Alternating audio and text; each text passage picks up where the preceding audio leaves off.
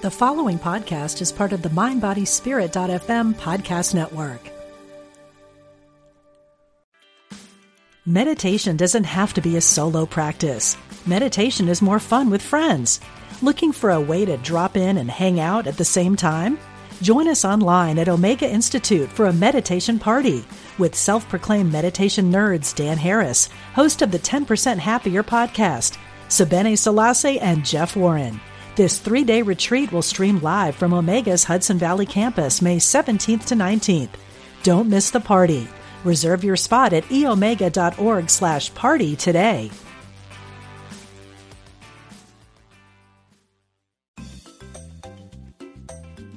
You're listening to Unity Online Radio, the voice of an awakening world.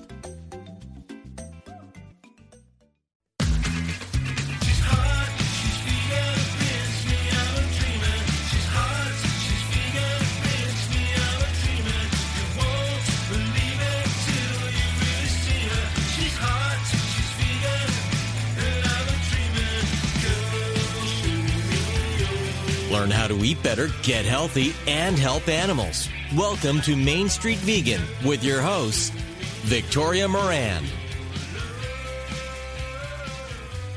Is to redouble my efforts to understand a science that some people spend their whole lives studying, and that is yoga. So in that context, I discovered a quotation the other day that I thought was absolutely perfect for the Main Street Vegan show. It comes from a yogi called Neem Karoli Baba. His claim to fame is that he was the guru of Ram Dass, known for the super best-selling book, Be Here Now. And what his guru said is, just serve every creature in God's creation with humility, respect, and love. And I think that's what being vegan is all about. Hi, everybody. I'm Victoria Moran, your host for the Main Street Vegan program.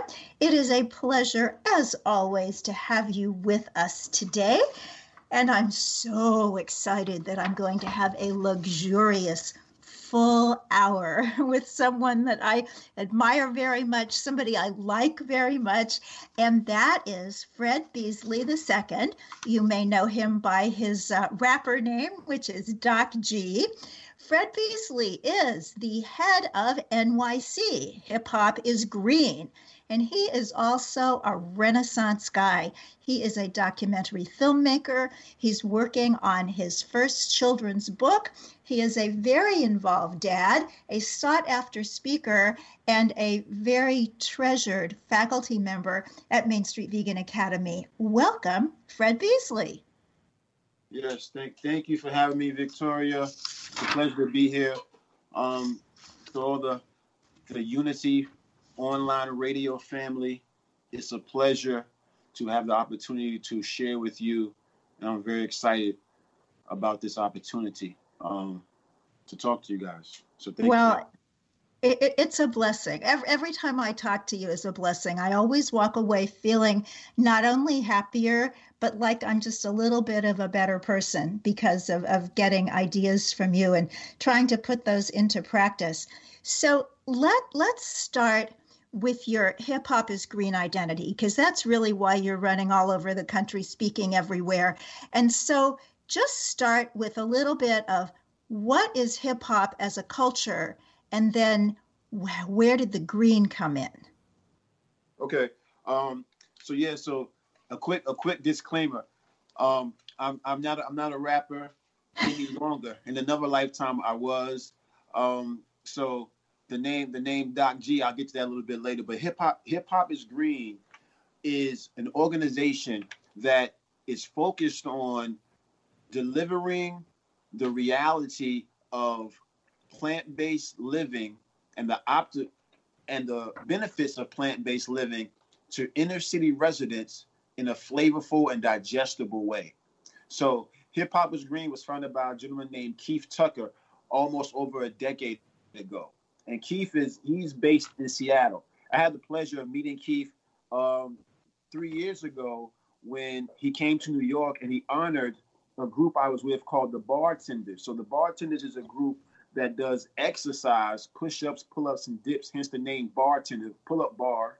And the slogan was, drink from the pull-up bar so you don't go to the wrong bars, or don't end up on the wrong bars. So Keith was giving us an award for being a part of the vanguard of getting people to exercise in the community in ways that they thought was unavailable to them. So that was my first time meeting Keith, and that was also the time when he signed the official 10th element of hip hop, the declaration of the 10th element of hip hop, which is health and wellness, came into practice, came into being. So I was there, I met Keith, we started talking, and I asked him, you have this company called Hip Hop is Green, but you don't have a chapter in New York City. And he said, unfortunately, I haven't been able to find anyone in New York City who was willing to do the work. And I said, well, I'm your guy. And that was over 3 years ago. And since then, we've had the opportunity to do some great things. So what we do is we use hip hop or pop culture as a way to bridge the gap between communities that have been disenfranchised or don't understand or have been left out of the conversation when it comes to plant-based or vegan lifestyle. So that's what Hip Hop is Green is in a nutshell, and it gives the opportunity for me to introduce youth who they live in areas in what is now termed as a food apartheid area. They used to call it food deserts. Now that's been upgraded to food apartheid areas, where these are locations where many children and many families don't have access to fresh fruits and vegetables for miles and miles. It's a very disturbing situation. And so with Hip Hop is Green, we provide an opportunity to give them an experience that introduces them to a plant-based lifestyle that lets them know they have options, and that they can, when they're creative and they're educated about what it means to be plant-based, they can find ways to take responsibility for their health and wellness. That's so exciting, because I was there too. And I showed up because I was this old white lady, but it was one of the most memorable days of my life, because I knew that up there at the Schomburg Center in Harlem, I was watching history being made. And I just see that unfolding as time goes by. And we have had Keith on the program. We'll put that on the show notes at mainstreetvegan.net so anybody can also listen to him. So yeah. I want to hear all about the 10th element, but tell me first, Fred, what are some of the other elements? And I know certainly, rap, I would assume is one, and dancing. And do people who are into hip hop, do fans of the music, are they aware of this 10th element? How widely known is Hip Hop is Green? I asked you a bunch of questions at once. I'm sorry. Those are some great questions. So there's several elements of hip hop. First being the DJ or DJing, graffiti, the b-boy, which is the dance, rap, which is the MCing. Then we have street culture, street economics, street fashion, and it goes on and on to the 10th element being health and wellness. And that's part of what Hip Hop is Green is all about. Is about bringing exposure to that 10th element. So many people do know the 10th element is health and wellness, but we still have work to do in order to make that element as popular as it needs to be. In a coincidence, now with the COVID-19 crisis and the whole stay-at-home thing that we're going through with a pandemic, some people say the plandemic, but that's another conversation. The pandemic, health and wellness is now emerging in the communities across America as something that needs to be at the forefront. So it is a time when Hip Hop is Green is being recognized for the work that we've been doing for over a decade. So it's, they say that necessity is the mother of invention. So the necessity of this pandemic has caused many people to look at Hip Hop is Green for some practical solutions to this interesting time that we're living in right now. So we're seeing that the communities of color are being hit harder than white communities with the coronavirus. Is that part of what you're talking about? Yes, ma'am. What happens is on multiple levels before the coronavirus even took hold. The communities of original people were already disproportionately suffering from diabetes, high blood pressure, poor health care, and things of this nature.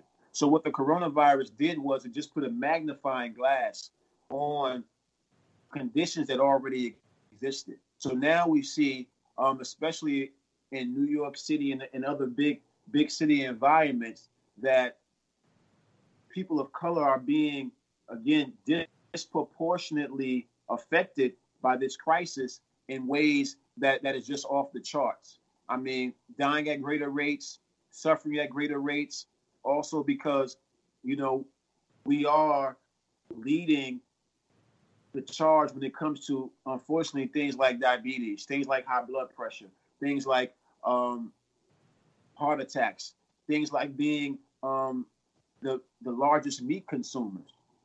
So all these things create a perfect storm for the community to be ravaged by this unfortunate situation that we're now facing.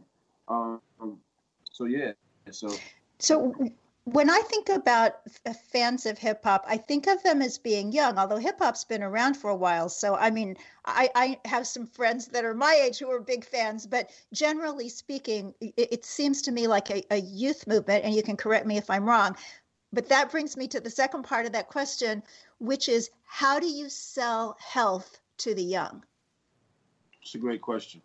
Well, yes, hip hop at its core is a youth movement, but that youthfulness is not determined by age.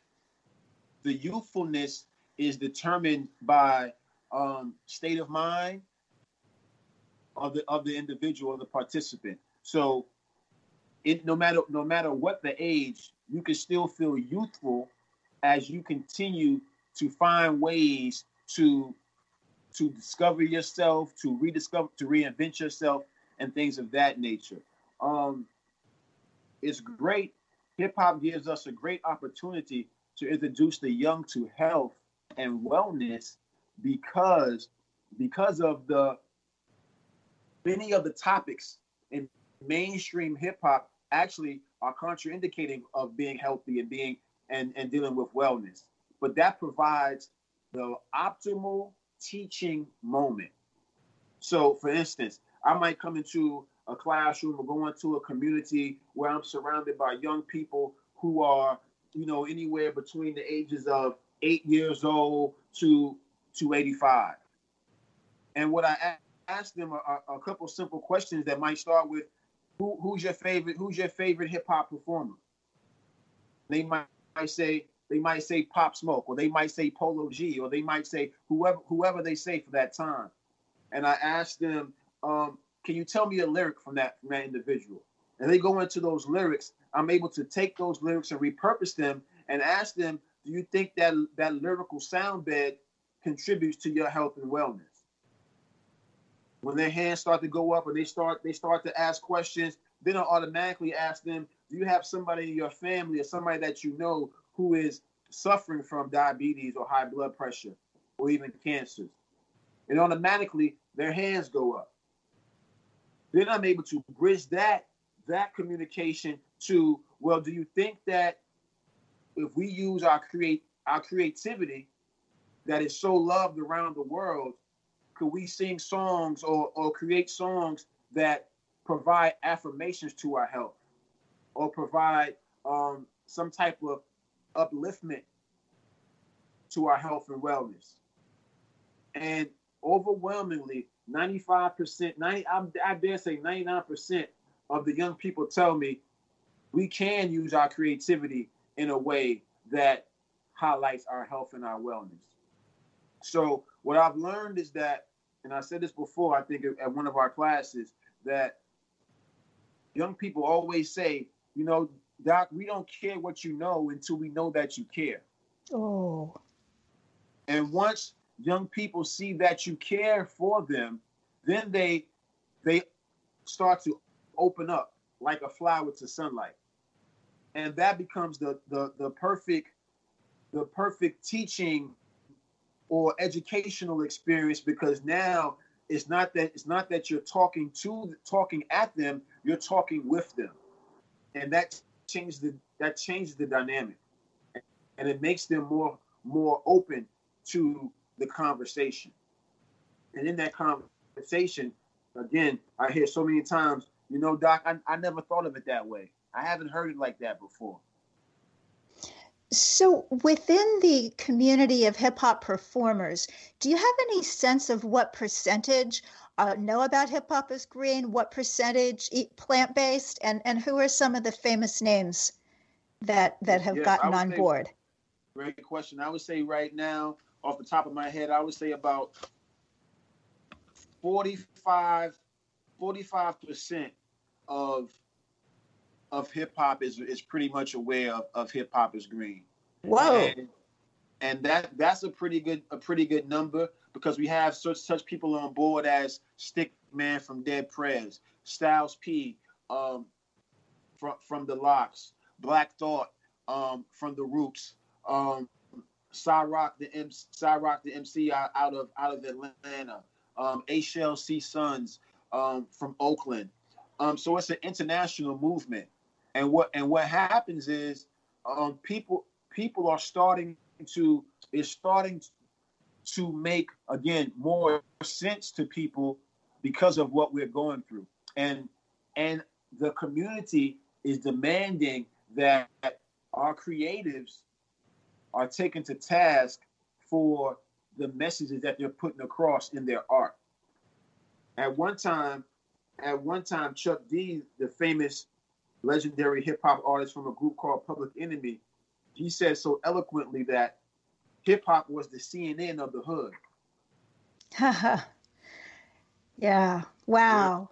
Well, you know, I'm just having kind of goosebumps as I think about what will happen. I'm not even going to say what would happen, but what will happen when Hip Hop is Green is the whole, is known throughout that community, and huge numbers of people with cultural power and purchasing power are in on plant-based eating. What a great day that's going to be.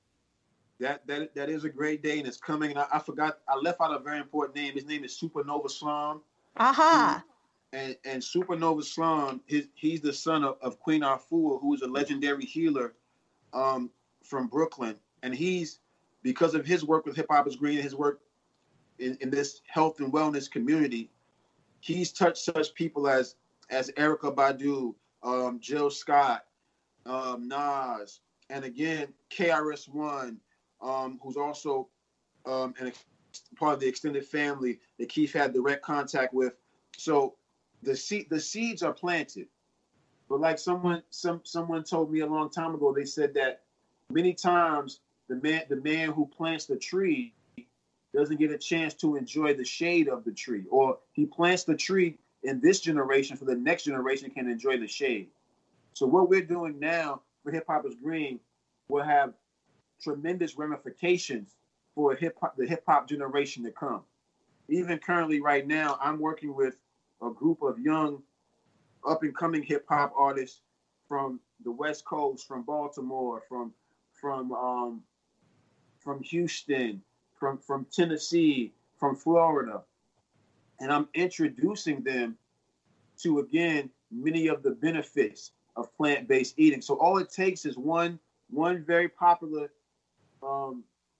young person to hit mainstream society and let people know that being healthy is cool. And one thing I do is I tie it in to their ability to have longevity in their careers.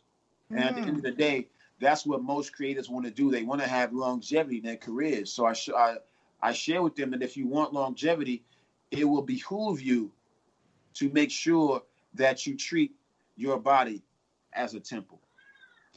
Well, this is really exciting stuff. I know Supernova Slum was at the inauguration in New York, the inauguration of hip hop, with his incredible mother that I would absolutely love to get on the show. I actually learned about her work long ago from Dick Gregory, who was telling people to go plant-based back in the 1970s. And his wonderful mentor, Dr. Alvinia Fulton. So it's interesting to me always to trace the roots of some of these things. And back then, there were so few people who even knew that this was something that you could do that was safe, that was possible. And now those seeds that they planted are just bearing a whole lot of fruit. Now here's something interesting for you. So Dick Gregory's daughter, Ayana is also a part of Hip Hop is Green. So, cool. So Dick Gregory's work, and we say rise in power to the ancestor. His energy still invigorates us, but his work is still a part of the foundation of what Hip Hop is Green is about. So very very powerful connection. Well, you just gave me more goose flesh. I guess I'm going to have to get used to that for this hour. But back in the day when, he was there, I had two mentors, Jay Dinshaw from the American Vegan Society and Dick Gregory. And Dick Gregory was one of those people who was telling me, you've got to write a book, you've got to write a book. And my 1985 book, Compassion, the Ultimate Ethic, came from that. And I remember I was living in Kansas City at the time, and he was speaking at a college in St. Joseph, Missouri, that was north of Kansas City. So I went up there and, found him backstage and handed him a copy of the book. And he said, I knew you would do it. So I had lost, over the years, my copy of his book, Dick Gregory's Natural Diet for Folks Who Eat, and had commented at a Main Street Vegan Academy class that when you go on Amazon and try to find that book that's out of print, people want over $200 for a copy. And that was when Vegan Evan and his lovely mom, Shannon, were in the class. Yes. And I got this little package and opened it up. And somehow, from somebody on Etsy, Shannon had found a copy of that book. So that's my awesome treasure. That's awesome. That's awesome. And big shout out to Vegan Evan and his mom. They're doing great things. And he's what I'm talking. He's one of those young people who I'm talking about, who I'm so excited about, because he's right at the forefront of proving the dynamic that hip hop can have when young people use it and its transformative power for the good of humanity and the planet. So Vegan Evan is also a mean MC or a mean rapper when he does this. So yes. Yeah, he is. He is quite a soul. And to me, that's what I see with so many of the vegan kids. They're wonderful kids, but they are extraordinary souls. Yes, I agree wholeheartedly. Very important. So now you have 4 kids? Yes, ma'am, I do. And what are their ages? They go from 16 to 7. So I have Elo King, Shakran, Rob Prince, and my daughter Namaste. So I have 3 boys and 1 daughter. Oh, well, namaste to you as the father of this lovely family. So how's it going during the coronavirus and their being home, or do you always homeschool? Great question. We did homeschool for a while, and then we had them going to public school for a bit when the virus hit. But I think that we are now leaning back towards really getting back into our homeschooling. But what this situation has done for us, it has provided us with the necessary necessary, what's the word I'm looking for? It has given us cause to recharge, refocus, and realign, and understand how precious it is to constantly educate our children at home. Sometimes, especially in New York City, you can, because everyone is so busy, you're going here, you're going there. But this time has really given us the opportunity to really, really speak to them directly and listen to them and really, really just enjoy family time. And it is also stretching our boundaries as parents as well. Yeah, it'll do that. My daughter homeschooled as well. Now, I just had one, so I know that's a different dynamic, but I have such amazing memories. One of the best ones was we went to a lecture by His Holiness the Dalai Lama, and he put one of those white scarf things over her head that Tibetans will give you as a blessing. And she hung that in her room. And when our wonderful cat Benjamin left this world, she took it off her wall and wrapped Benjamin in the Dalai Lama's scarf. You can't buy a memory like that. Everybody, thanks so much for being with us for this wonderful conversation. Please stay with us through these messages, and we'll be back with more Fred Beasley II, and Hip Hop is Green.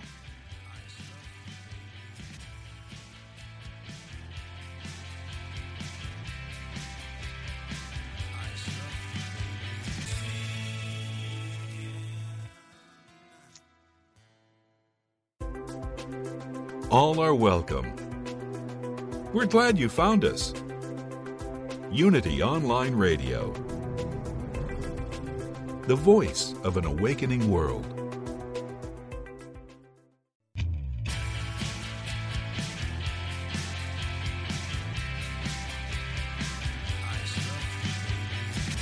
Welcome back to Main Street Vegan with your host, Victoria Moran.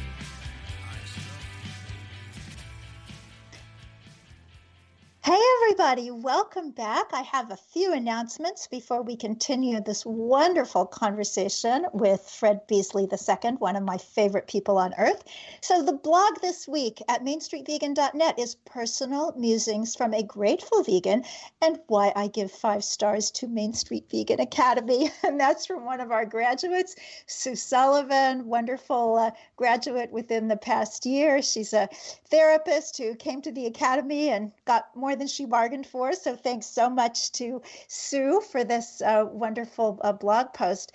I have a great big announcement about Main Street Vegan Academy. If you've listened to this podcast before, you know that one of the things that I do is run this program, which has always been in person in New York City, an intensive 6 days. And at the end, you are certified as a vegan lifestyle coach and educator. And our 470 some graduates from 29 countries are out in the world doing amazing things. Right now, they're doing an offering so that anybody anywhere who has questions about going vegan or even just eating less meat, maybe to be in solidarity with the meatpacking workers, or for whatever reason people want to eat less meat or look at veganism right now, they can just go to mainstreetvegan.net, click on Meatless May, and we're actually going to be taking that through June.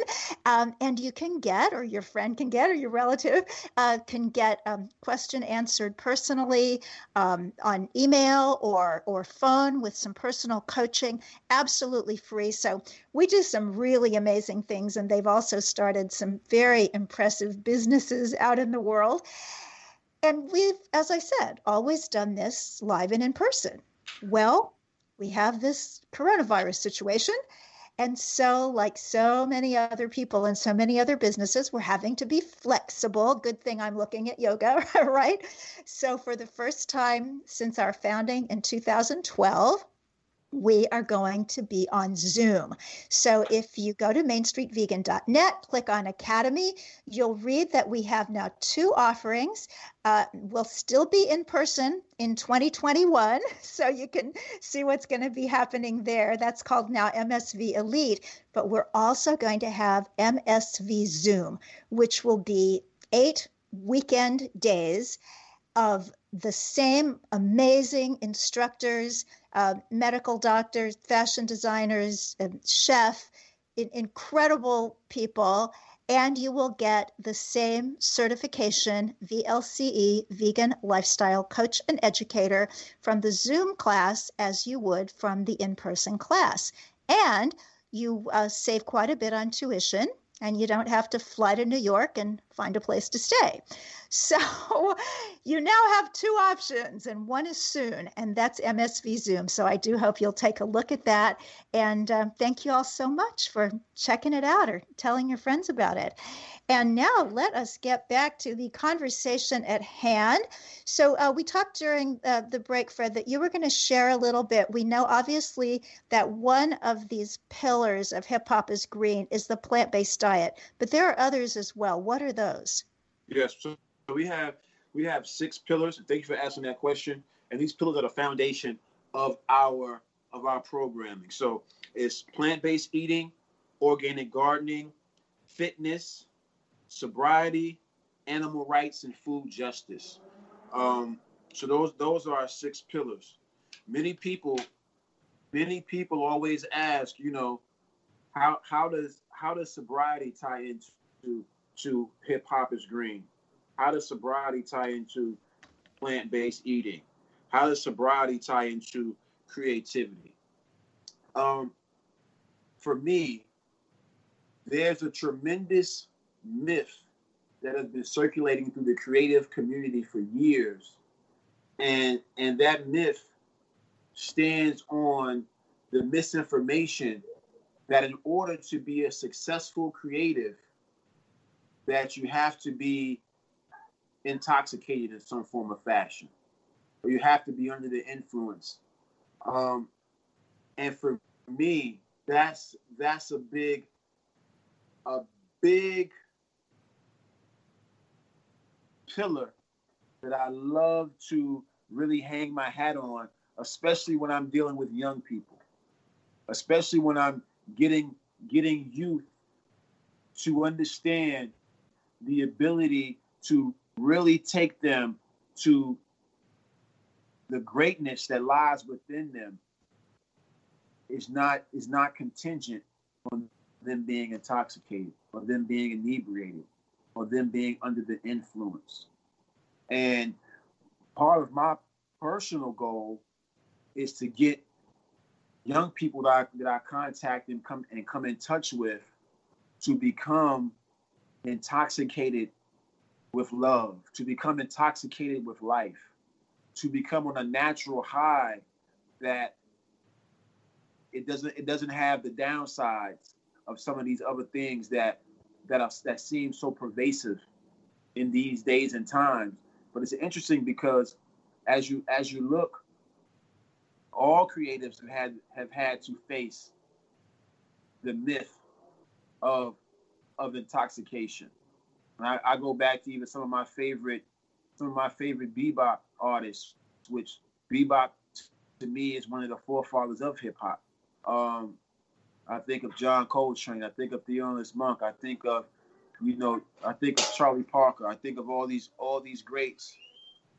And when I think Miles Davis, and when I read their autobiographies, they all talked about how when they ascended from what they thought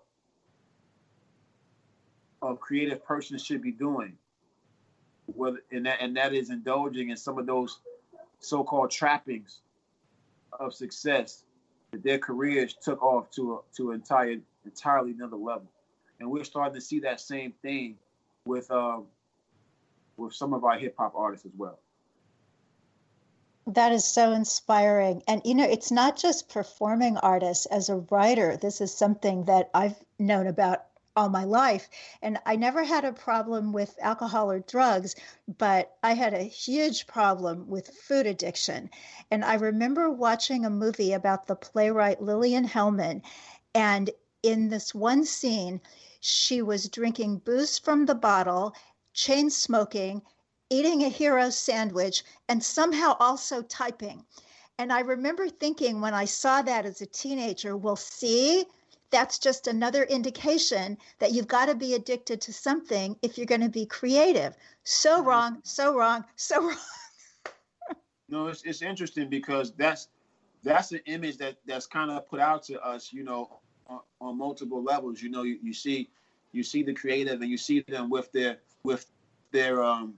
intoxicant of choice, and it seems like, especially for young people, it seems like that's part of their superpower that makes them creative. Well, what you'll find when you actually start to do the research is you'll find that most of those creative people, before they got to that particular state, they put in hours and hours of practice at their particular craft. And many times that practice was not based on being under the influence of drugs, alcohol, or being addicted to food. They had some type of, they might have had an addiction for wanting to be great. They might have had an addiction for wanting to provide some type of change to their environment and to themselves. But it didn't hinge on an intoxicant. And I think that's very, very important. Yeah. Wow. That's so cool. Now, you mentioned also one of the other pillars is fitness, and you got into this a little bit in the first half, but I didn't get a chance to ask you about it. You did a film about that. Tell us about that. Yeah. So the film I produced is called The World Is Our Gym. And I was a producer for that film. It won a Red Bull Award, and it's currently on Red Bull. You can find it there on the Red Bull channel. And that film was about looking at this exercise phenomenon that started in Harlem. I like to say the calisthenics. If you think about calisthenics in a way of almost again like a bebop artist, somebody taking a push-up or taking a pull-up and doing it in a way that's rhythmic, in a way that's creative, and in a way that's dynamic. And this movement swept the world. So the film gave me an opportunity to travel the world and document all the different communities and countries who have been impacted by the work that we started in Harlem. And so that film, The World Is Our Gym, is a tribute to that movement and to the founders of that movement. Oh, well, I'm going to watch that. That's on the list for this weekend. And, it's funny. We talked about homeschooling earlier. When my daughter was young, we said the world is our school. So I guess it works however you want to do it. So in our last, we've got like 15 minutes left. So, Fred, I just want the listeners to get to know you, because you really are. You're such a person. There's just so many layers to you, and I'd like for people to know as many of them as possible. So just tell us a little bit about your background and your philosophy of life, and then we are going to get into your upcoming book. Wow, that's okay. So I initially was raised or born in a place called Nashville, Tennessee. The son of a preacher, the grandson of a preacher, the great grandson of a preacher. I had the interesting opportunity, and I say opportunity, I use that word sparingly because my mother passed away when I was 6 years old. Oh, I'm sorry. What that did was it gave me an opportunity to kind of pierce the veil, if you will, because I had to find ways to reconcile in my mind, in my spirit, in my heart, this displacement of such a powerful figure at a young age. And what that did for me was it caused me to go on a journey of truth, or to go on a journey and to become curious about life, and how can we extend life, and how can we get the best out of life, because it seems so fleeting, and it seems so, I guess at 6 years old, it seems so unfair that would happen. So that's been one of the main impetuses or one of the main catapults for me to just become a student and a servant. And that's part of what keeps me excited about living now, keeps me excited about being a father now, keeps me excited about creativity now. At 17 years old, I came to New York because I had a group of aunts who were here. Aunt Frances, I always have to give her a shout out, and Aunt Callie, even though they've transitioned, they're still with me. And, they were my grandmother's older sisters, and they provided me with some blueprints to being successful in life. And that's pretty much it. At 17, again, just being a creative, wanting to explore life to the fullest. That got me into, at one time I did have a record contract on Columbia Records, doing hip hop. I transitioned from that because for me at the time, something my grandmother used to always say, she said, don't make yourself small to try to fit in to someone else's idea of you. And as I continue to grow, I realized that some of the constructs that mainstream media had for what it is to be a hip hop artist, it was a little bit constricting for me. So it caused me to continue to search and continue to find ways to be creative and to be of service. So that's part of what I'm all about. Finding creative ways to be of service, finding creative ways to be a bridge, finding creative ways to be inspired by life, and then finding creative ways to express that creativity. Because I believe as children of the Most High Creator, it is our birthright to be creative. Amen. That's beautiful. So speaking of creating, you are working on a kid's book. What's that all about? This children's book that I'm working on is one of a series, and I feel like this is a summation of my life's work to this point, and it's all about showing people in a creative way that you can be plant-based, but you can still be fly, you can still be cool, and how that leads you to being your best self. So the book, the first book in the series highlights that. I've been teaching myself how to draw via iPad, just because my wife was gracious enough to get me an iPad for my birthday a few years ago. Because I have these characters in mind, I've been trying my best to put what I see in my mind on the paper. And the book just documents that. The first book in the series just really documents that, and it's just about this. I don't want to give too much away, but it's about this dragon who has a transformative experience and who decides that he wants to use his power to be a warrior of peace, and how that transformative or that shift in his thinking gives him the opportunity to open up a plant-based cafe, for lack of better words. Oh, how sweet. Oh, I love it already. That sounds like that is a book for children of all ages. Yes, yes, it is. I've been, my goal is to make it. Hopefully, humbly, I say I want it to be one of the greats. Something.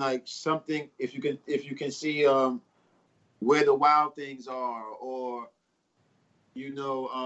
just all those great children's books that really just captured a moment and again spoke to the young person inside the adult as well as the young person, or spoke to the matureness inside of the young people. Aha. And I think that's what great art does. It bridges that gap. Wow. So that's part of what I'm doing. And you just, I think, answered one of the great philosophical questions of all time.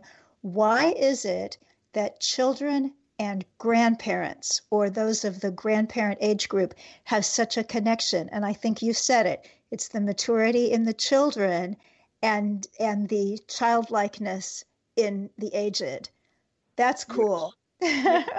Very, very, very important. That's I want the book to be a talking point, to be a flashpoint that brings families together, and makes them kind of question or repurpose why we do certain things. If this mighty dragon can take a step back from all of his greatness and all of his accolades and being this great warrior, and then think what is it really all about, and then reimagine and reinvent himself as a chef, I think it can really give people an opportunity to really look inside themselves and start to hopefully live their best lives. And that's what I want to do. I want to be a tool of inspiration and be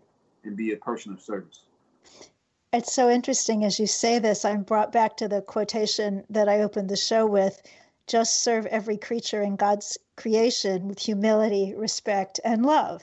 So you can be a dragon chef in your plant-based cafe, or you can be doing whatever life puts before you to do in a way of love and service. So now you told us that you lost your mother at a very young age. Is your father still with us? Yes, he's still with us. Great. I spoke to him yesterday, actually. Good. He's doing good. And so what does he think of you and what you're doing with your life? I've never really asked him that. But I feel like right now that we're in a great space. I feel like, just it's me being a father, that there's a very interesting dynamic of father and son when the son has to find his own footing, so to speak, or find his own path. But it's in finding his own path, that the son realizes that the father had a similar journey. And it's in realizing that it brings father and son closer. And I think that all fathers, all great fathers, understand that they too at one time had to find their path. So it's almost, I read one of my favorite quotes from Bruce Lee. I think he said that a great teacher or educator doesn't tell someone what to look at or what to do, but they kind of point in the direction of the star and inspire the student to seek the light. That's lovely. And my father has been great in doing that with me. Oh, that's wonderful. When you talked about your father, your grandfather, your great-grandfather all being clergy, I feel like, you might not be a reverend, but you have a ministry, no doubt about it. I appreciate that.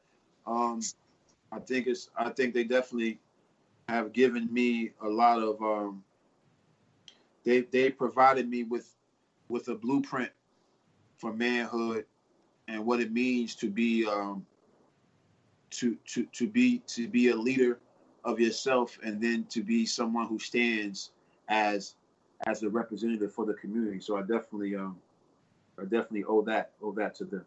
Oh, that's lovely. So you are one of your other many titles, Global Youth Culture Architect. Explain that to me.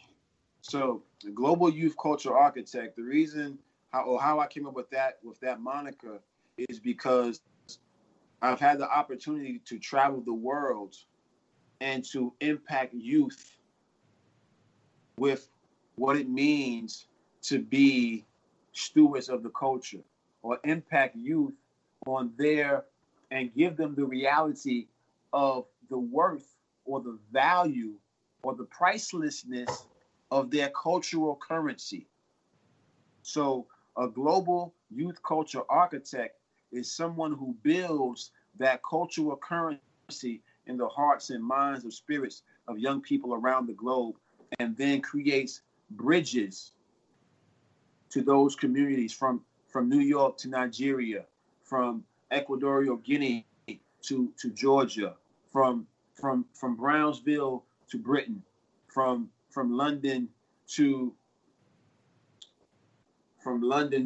Linwood, from Tennessee, from Nashville, Tennessee to Naples. You know, it's connecting those dots and letting people know that we have more in common than we have that separates us. Well, that is so cool. And you do have a gift of speaking to young people, but you have a gift of speaking to all people. And I did say earlier that you are on the faculty at Main Street Vegan Academy, and you will be on the faculty of the new Zoom class coming up this summer as well. So when you're presenting for our vegan lifestyle coaches and educators, you know, a lot of our classes are very practical. You know, this is how you do coaching sessions, and this is the history of the vegan movement. But yours is philosophical. Yours is inspirational, and people tell me that it's just one of their favorites. So share with our listeners here in our last minute and a half what you share. What I try to share with them, in a nutshell, is the ability for our coaches or our educators to find the light that is inside, that is within them, and to not put a shade on that light, because it's in finding that internal light that shines externally that makes you so important and so unique. And what I strive to give them is the confidence to be strong enough and to be unapologetic in being their best selves against all odds. Wow. I love that. And your dad would probably say, don't put it under a bucket. Yes, Fred Beasley II, Hip Hop is Green NYC. We will put all of Fred's URLs and ways that you can find him, and you can find Hip Hop is Green in New York and in your area at the show notes at mainstreetvegan.net. Thanks so much to you, Fred. Thanks to Unity Online Radio. Thanks to the listeners. God bless you. Eat your veggies.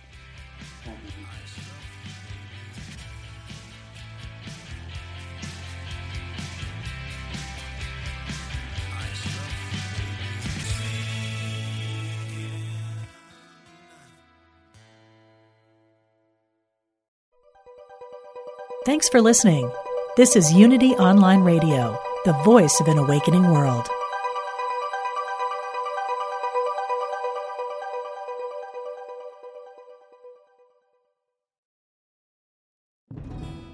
Hello, I'm Dr. Stephen Farber, and I am an author, teacher, psychotherapist, and shamanic practitioner. On my podcast, Healing for Your Soul, I welcome some amazing guests and introduce you to some healing techniques like earth magic, working with nature and animals, and really getting to the heart of what is keeping you stuck. I want to help you deepen your spirituality and let go of blocks that are holding you back. Let me help you in this journey called life. Part of the MindBodySpirit.fm podcast network, Subscribe and follow wherever you get your podcasts so you don't miss an episode.